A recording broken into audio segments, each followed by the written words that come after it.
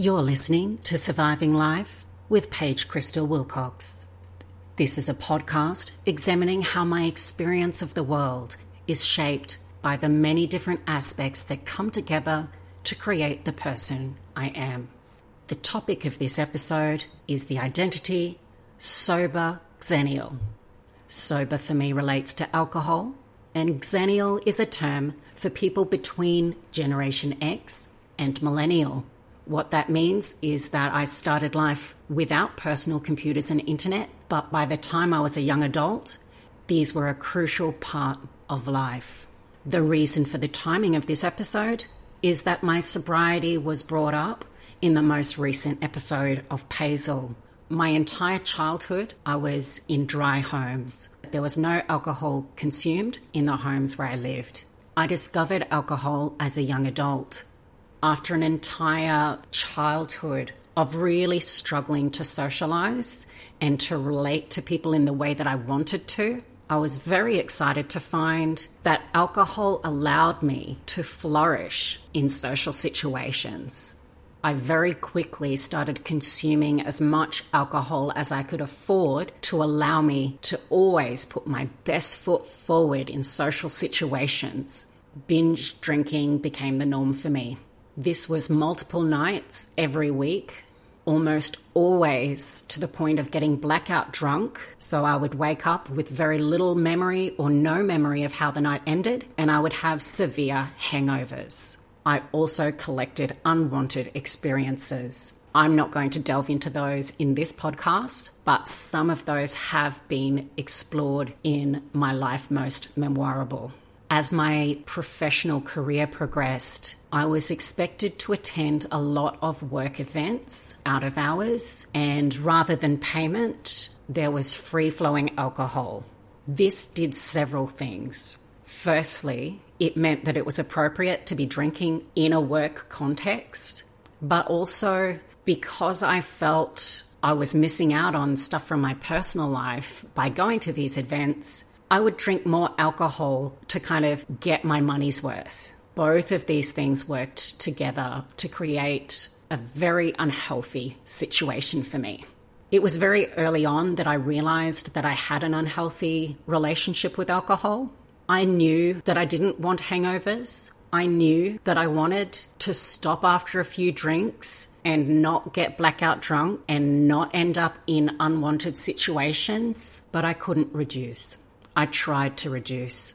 I set phone reminders. Have you had a glass of water? Somehow thinking that if I have a glass of water per hour, I wouldn't really be binge drinking because I was still hydrating with water. I got a lot of validation from people when I was drunk. People would say that I was funny, that I was entertaining. When I tried to tell people in the early days that I thought I had a problem, that I didn't want to be getting drunk, I was told, no, you're fine. You're fine. Don't worry about it. Everybody drinks. Don't worry. Hangovers are normal. Don't worry. Nobody holds it against you that you did this ridiculous thing or whatever. Eventually, I became aware that it was after the first drink that all bets were off. The unhealthy relationship that I had with alcohol was a contributing factor to debilitating debt that led to homelessness. It was not the only factor, and I will go into that in a specific podcast episode about that part of my life, but definitely I wouldn't have gotten to the point of homelessness if I hadn't chosen alcohol over everything else. I was skipping meals so that I would be able to afford the $3 bottle of wine to drink myself to sleep every night. When I say it like that, I'm like, yeah, very unhealthy relationship. Having no fixed address and knowing that after the first drink, all bets were off, I had a very bad situation where my drinking got out of control. And the next morning, I said to myself, I've had my last drink. I've had my last drink. I am a planner. I very quickly planned out ways to ensure my success as a newly sober person. Amusingly, I didn't have a problem with wanting alcohol. Without that first drink, I was actually fine. I had no urge to drink alone. I did think about alcohol. If I was feeling emotional, I'm like, oh, previously I would have had some alcohol and it would have made me feel better. But at no point did I even set foot in a bottle shop, and I didn't make any steps towards ordering an alcoholic beverage at a bar or a restaurant. The problem was all social. Alcohol had helped me to survive loud, busy, dark environments. And without alcohol, I was very agitated in those environments. What I was able to do very quickly, though, was go into those environments less.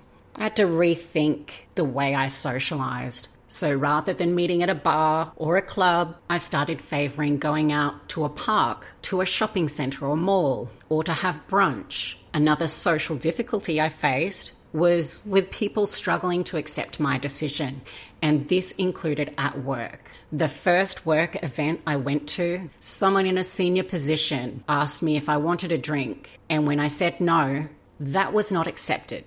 And in fact, I had to say a few times, I no longer drink alcohol. That was a very uncomfortable situation, and I hope that if you're listening to this and you are in a leadership position, never under any circumstances do you push back against someone who has said, no, I'm not drinking. I would like to think that I wouldn't have to say that, but I have had multiple work experiences where that was the situation. So clearly, it is a cultural thing in Australia that we need to work on. Another social difficulty was events organised around alcohol, and this included work as well. I have become better at this. It just took some time to work out how to communicate it with people. I think when I first started saying, oh, I don't want to go to this because there's alcohol, some of my friends felt like, oh, maybe we should be organising something else. And that wasn't it at all. I'm actually often happy to sit out of a social situation. So yes, if you don't have an unhealthy relationship with alcohol, go do something that revolves around alcohol. Sure, that's fine. I'm not going to participate in that. And that's also fine. There will be other situations that don't revolve around alcohol where I can join in, and I'll want to join in. A funny thing that I had was split bills. You go to a restaurant, you're all just asked to pay a percentage or something, and it took a while before I was able to say, hey, I'm not going to pay for your alcohol. It's now been 5 years. 5 years without a drop of alcohol. Let me tell you, my life is so very, very different. I am in the 4th year of a loving relationship with someone who demonstrates respect for me daily in ways that I had never dared to hope for. I've also been living in the same place for 2 years. It's a home where I feel safe and comfortable. And finally, not only have I paid off my debt, I've started savings. I firmly believe that none of these parts of my life would be where they are had I not made that decision to end my unhealthy relationship with alcohol.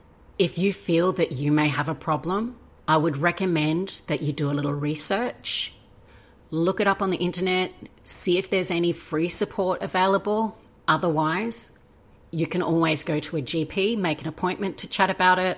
And I would also suggest looking into your mental health. So maybe talking about it with a psychologist, because most substance misuse is not just a physical thing. It's because of something else that you're going through. That's all we have time for today. You've been listening to Surviving Life, and I am your host, Paige Crystal Wilcox. I look forward to sharing with you again soon.